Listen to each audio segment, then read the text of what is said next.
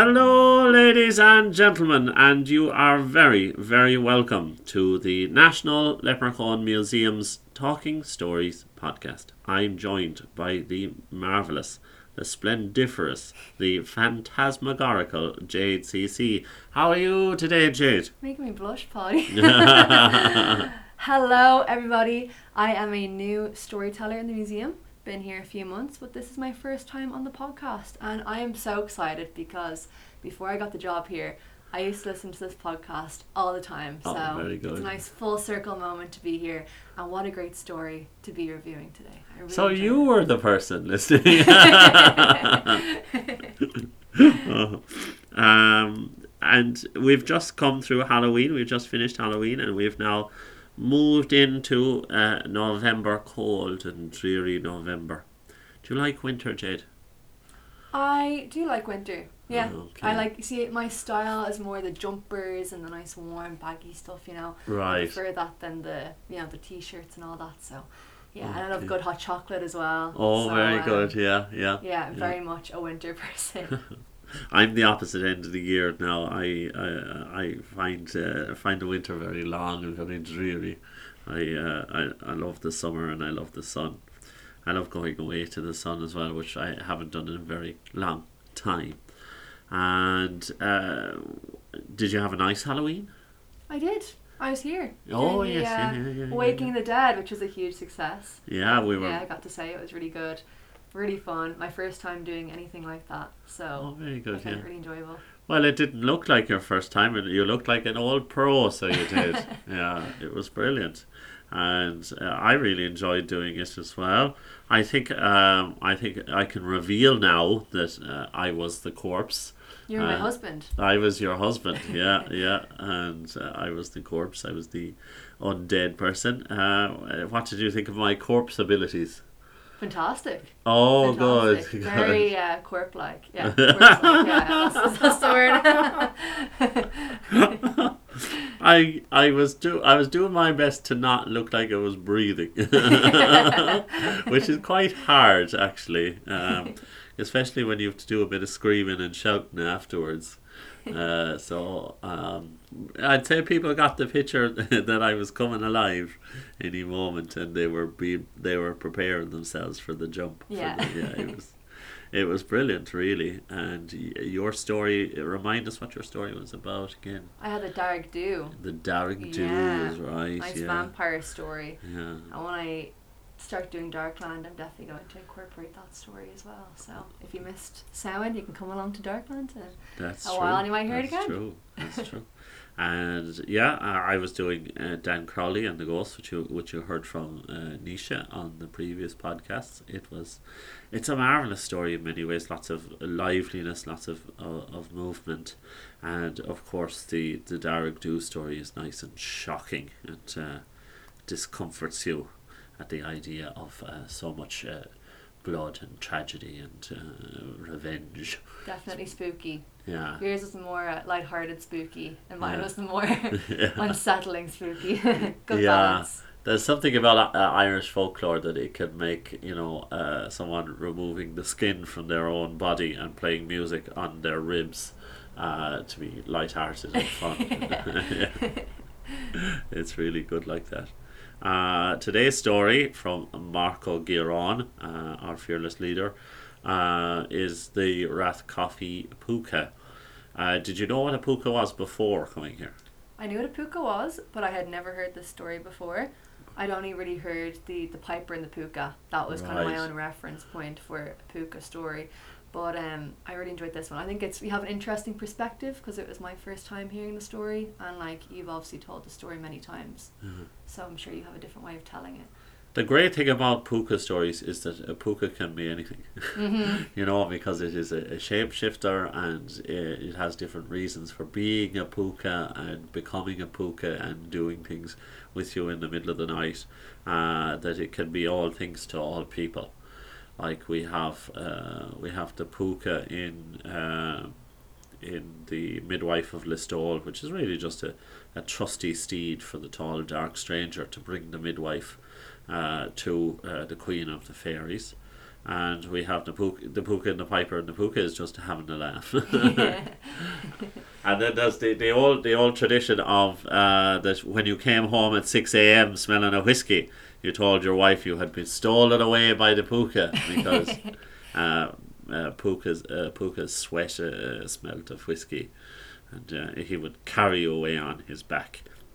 Good excuse. A very good excuse, yeah. I think this is a good story to listen to this time of year as well, because something about the puka always reminds me of the winter time. Not Yes. sure what it is. Yeah, the kind of shaggy goats and working horses and that kind of thing. Yeah, I get you. Yeah, there was a puka in Lackland Castle as well that looked like a monkey with wings. Some of the pictures, because there are illustrations of it, and it was marvelous. It was like something out of the Wizard of Oz. Yeah, exactly. So, without any further ado, we will launch into the Rathcoffey Puka by Marco Giron.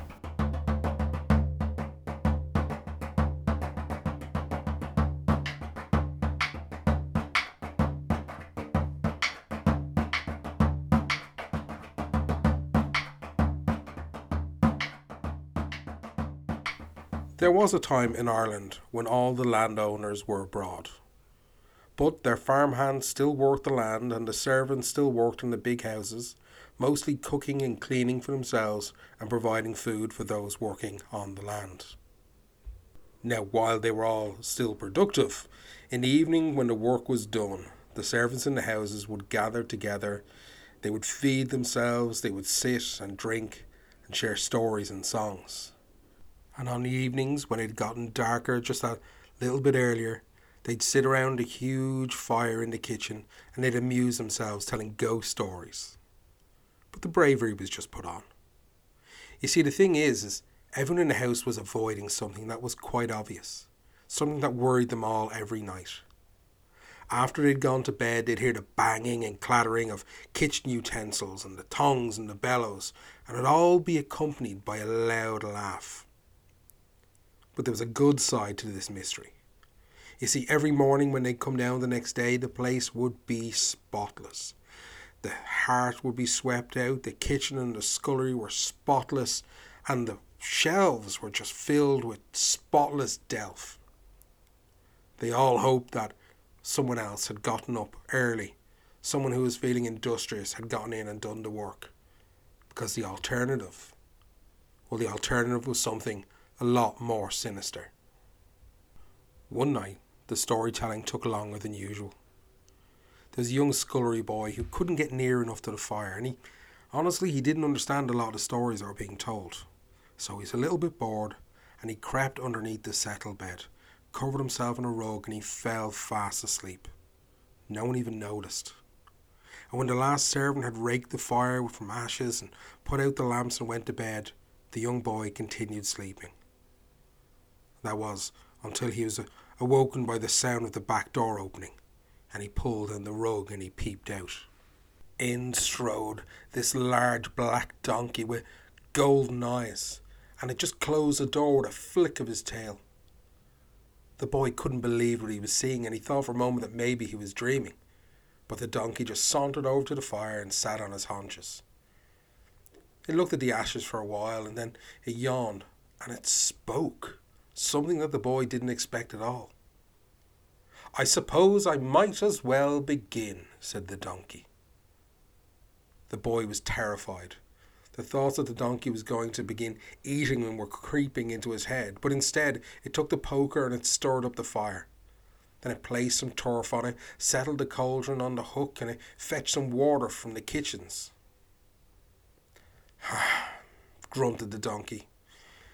Every night was the same. The bucket was always left empty. So he went off down to the well to fill it. But while the donkey was out of the house, the little boy saw a chance to get himself into a better position, somewhere he could really see what was going on. So he crept out from beneath the settle and found himself a better hiding space. Of course, it wasn't long until the donkey had returned with the cauldron filled, and it sat with its back to the boy, waiting for the water to boil. The animal began to sing, but it stopped suddenly after one verse, and it shouted, "I suppose you think I can't see you, young boy," said the donkey. And with that it swung around and it grabbed the boy from his hiding spot. It grabbed the boy with his teeth and it held him over the cauldron, and the wee boy screamed, terrified. Then the puka, for that's what it was, flung him back under the settle where the poor lad's teeth were chattering with fright. The donkey just laughed, and in a dance-like motion it just went over back towards the kitchen, dusting the shells with its tail as it went, and then began to wash the table and sweep the floor. And then when the water in the cauldron bubbled, well, the puka took that to the scullery, and the boy heard it laughing even more as it washed and dried all the crockery and put each piece in its proper place. The young lad wondered how the donkey could do so much. But when everything was tidy, the puka raked the fire again and took one last look around. "They are going to think that you are an amazing young man," it brayed, and it laughed as it made its way out into the night. The next morning the boy told his story. Some of the maids believed him and others didn't. There was a clever young lady, and she suggested that they should do no more washing or ironing or cleaning, but leave everything for the puka to look after. They all agreed, and they all had a great time lazing about and telling stories. But the next night, the scullery boy made sure to be in bed early, and the other servants stayed and chatted, but before midnight they retired to their rooms and slept. The next morning each one approached the kitchen, full of anticipation, and the plan had worked. The housework had been done, everything had been attended to, and the place was spotless.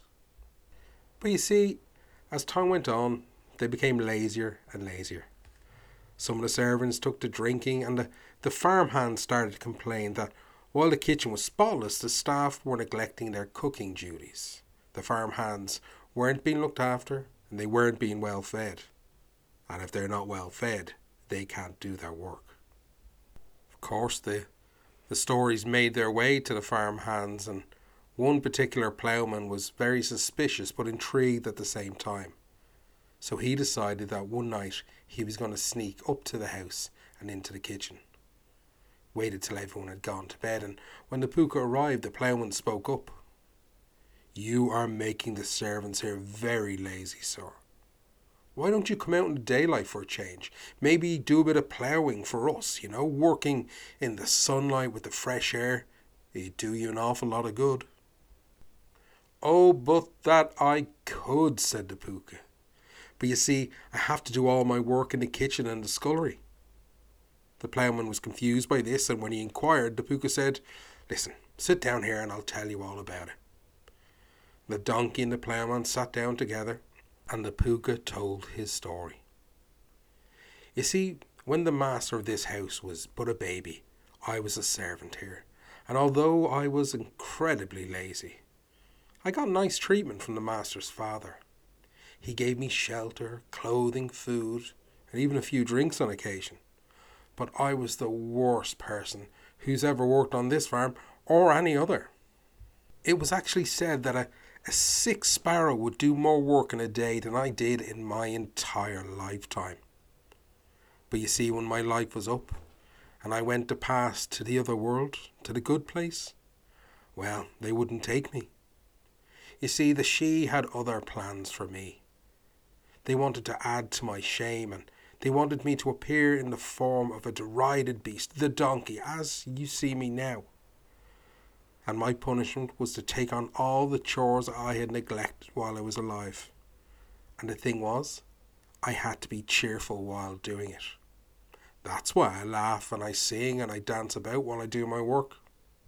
And when my work's done, I have to head out into the night, no matter how cold and how rainy it is, and stand in the fairy rath until morning, and they find some more work for me to do. So you see, my good man, I cannot do your work for you. I must slave away here each night and laugh at my own misery." It was a sad tale indeed, but the ploughman was just as sad for himself, for he'd have to continue doing his own work. But the ploughman wasn't the only one listening to the story that night. A young servant girl had been listening on the stairs. She'd crept down and overheard everything. So she came into the kitchen, carrying her best red woolen coat.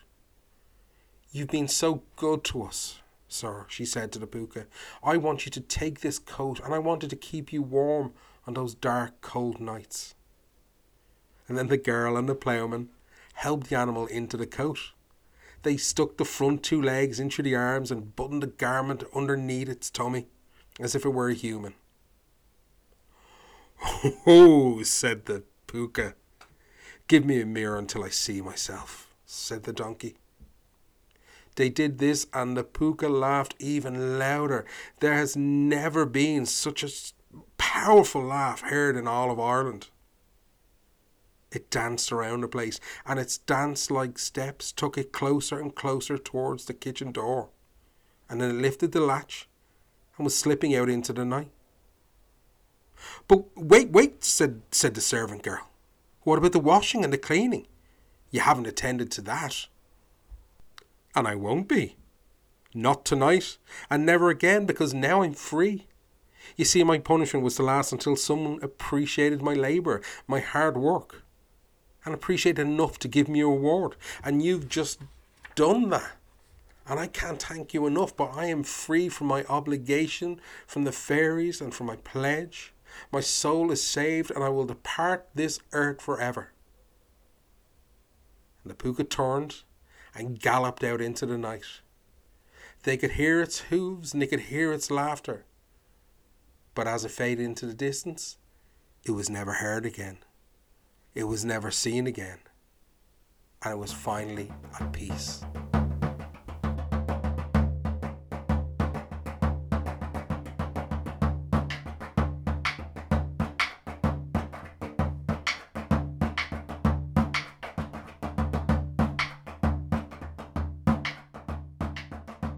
Well, that was marvellous. What a picture painted for us by Mark there.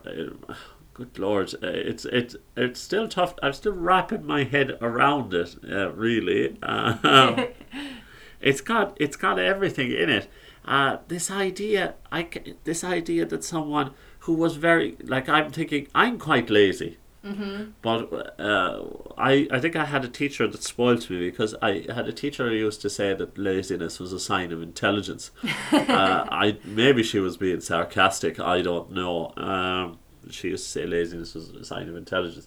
So I kind of feel for the Pooka that is very lazy in life and then punished in the afterlife to be a Pooka working very hard and very diligently. I was thinking of my brother the whole time, because he's very lazy, so I think I'm going to get him to listen to this episode and maybe it'll spook him a little bit. And it's done the way Mark is. It's not very preachy either. Mark's not a preachy storyteller, I suppose, but it's not like the Pooka is just kind of carefree in its punishment. It's like not going, "Oh, woe is me, I've been punished forever to clean this kitchen." It's going, "I was a servant, now I'm a servant again, and I'm working, and I will be free when someone breaks the curse." It was brilliant. And tell me this, are Pookas usually somebody that's died and then they get changed into a Pooka, or sometimes is it just like a she creature? Sometimes it's just a she creature. As with many origins in Ireland, it's tough to pin down where things come from. Mm-hmm. You know, sometimes it's very much a she horse. Like in the story, The Midwife of Listowel, it's definitely a she creature that is being used. And I think in Darby O'Gill and the Little People as well, mm-hmm. in that movie, the Pooka there, I think, is not a dead person. Yeah. But and the Banshee as well, people think, "Oh, that's a dead person," but that's the name literally means Banshee, woman of the fairy. Mm-hmm. So that's an undead fairy person. But like often it's tough to pinpoint exactly where the fairy person starts and the human begins, because they're so like us in some ways. Mm-hmm. That's the great thing about it. Kind of mysterious that way. Yeah, the mystery is very important in Irish folklore. Yeah, because sometimes I get people on my tours and they're looking for a lot of context behind the stories, but like I think that's what the good thing is. You know, you only get what's presented to you in the story. There isn't always a lot of backstory or, you know, after information or surrounding information. You just kind of have to take the story for what it is. Like, you can make the argument that it's all based on our ancient religion. Mm-hmm. You know, that it's all coming from our ancient gods and goddesses, but it's not quite that simple either. It's sometimes that's just the easy answer, because it's. I sometimes say that the leprechaun is based on Lu Lá Fada, but like Lu was a god from 1600 years ago. Mm-hmm. So the leprechaun has undergone lots of changes Mm-hmm. in that 1600 years. So it is as much the things that it became in the 1600 years since than in the gods that it was beforehand. I think the same is true of the puka. There might be some origin story back in our ancient religion. I've never heard it, and maybe it's lost for all time.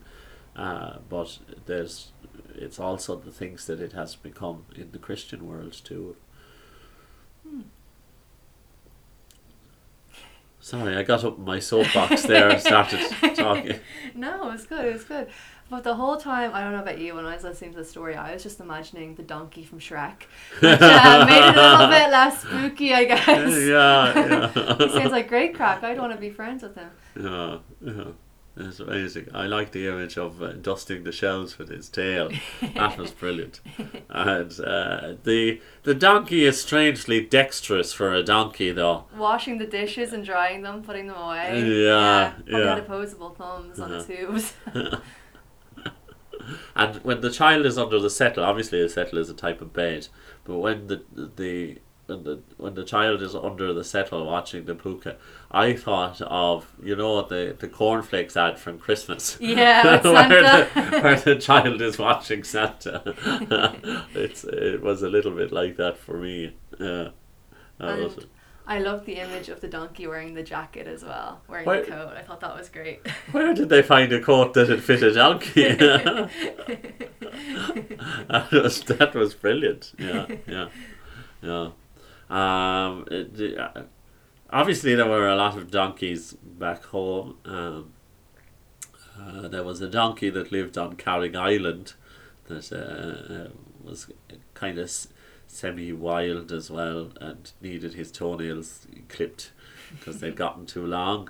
But they're great animals. Like they're full of expression and personality. They have a personality of a dog, which is great. Yeah.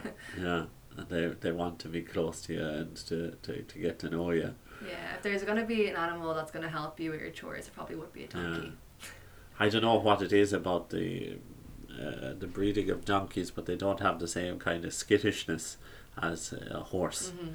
You know, a horse, you look at it funny and it legs it, whereas the donkey's just sitting there. You know, a bomb could go off and the donkey'd continue munching away.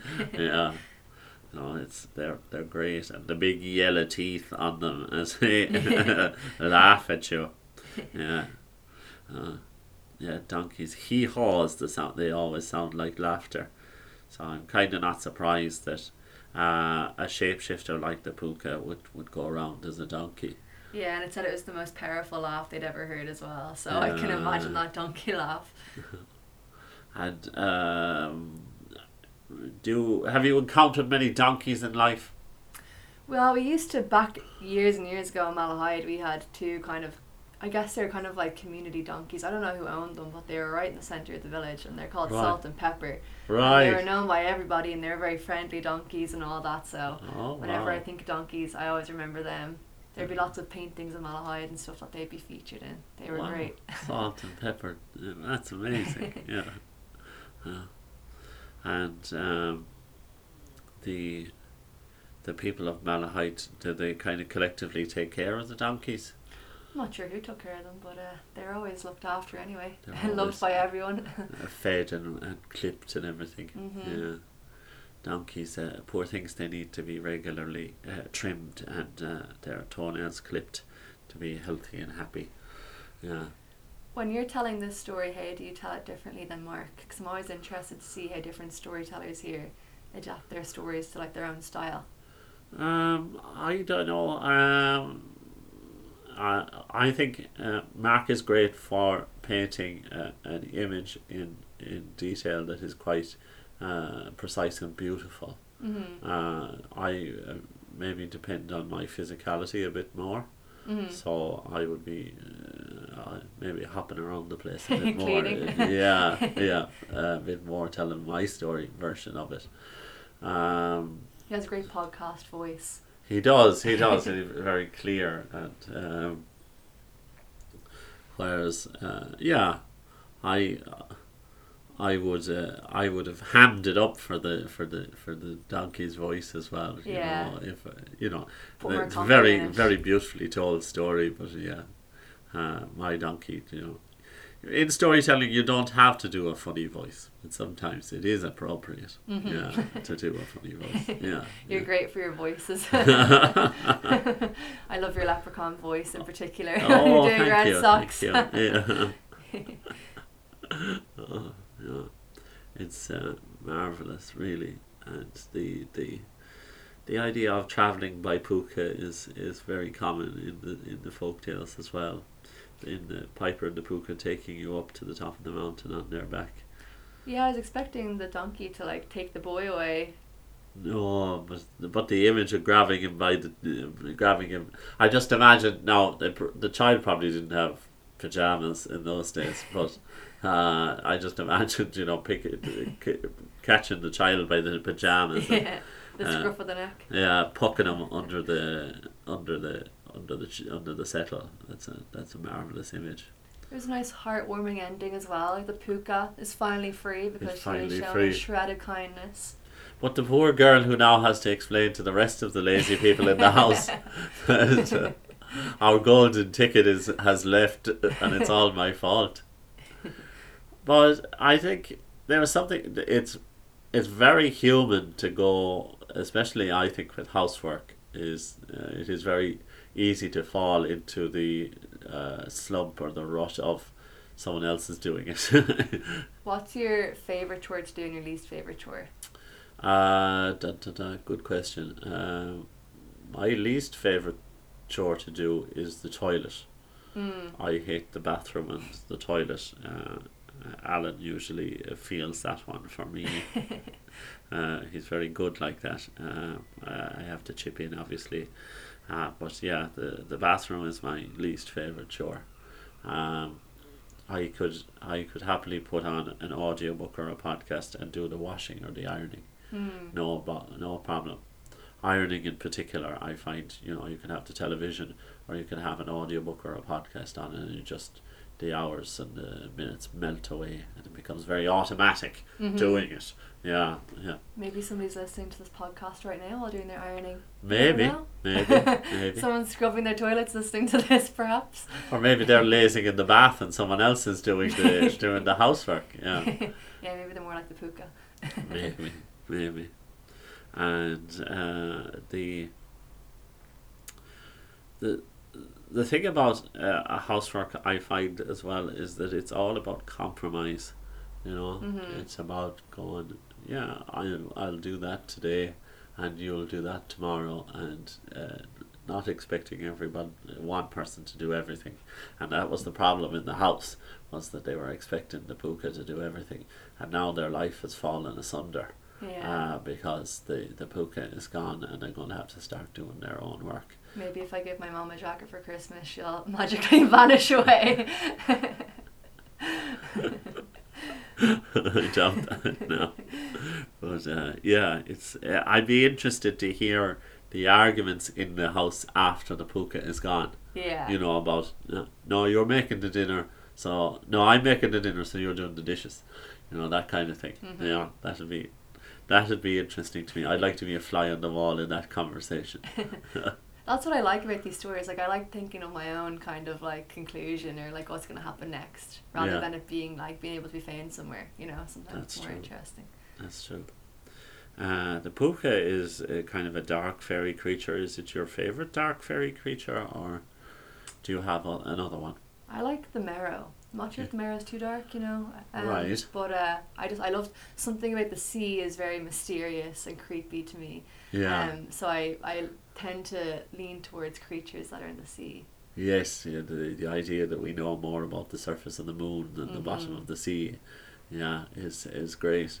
Is well, not great. It leads to the mystery of it, doesn't it? Yeah. And the male Mero are quite dark. This idea of a hideous creature that is also an alcoholic and collects souls at the bottom of the sea is is rough. And having to go down to the bottom of the sea to save the souls of all drowned people kept in the cages. Yeah, Spooky. that is spooky, isn't it? Yeah. Yeah. Whereas I feel like the Puka stories tend to be more like lighthearted and just kind of funny. Whereas like the Meros are very either scary or very sad.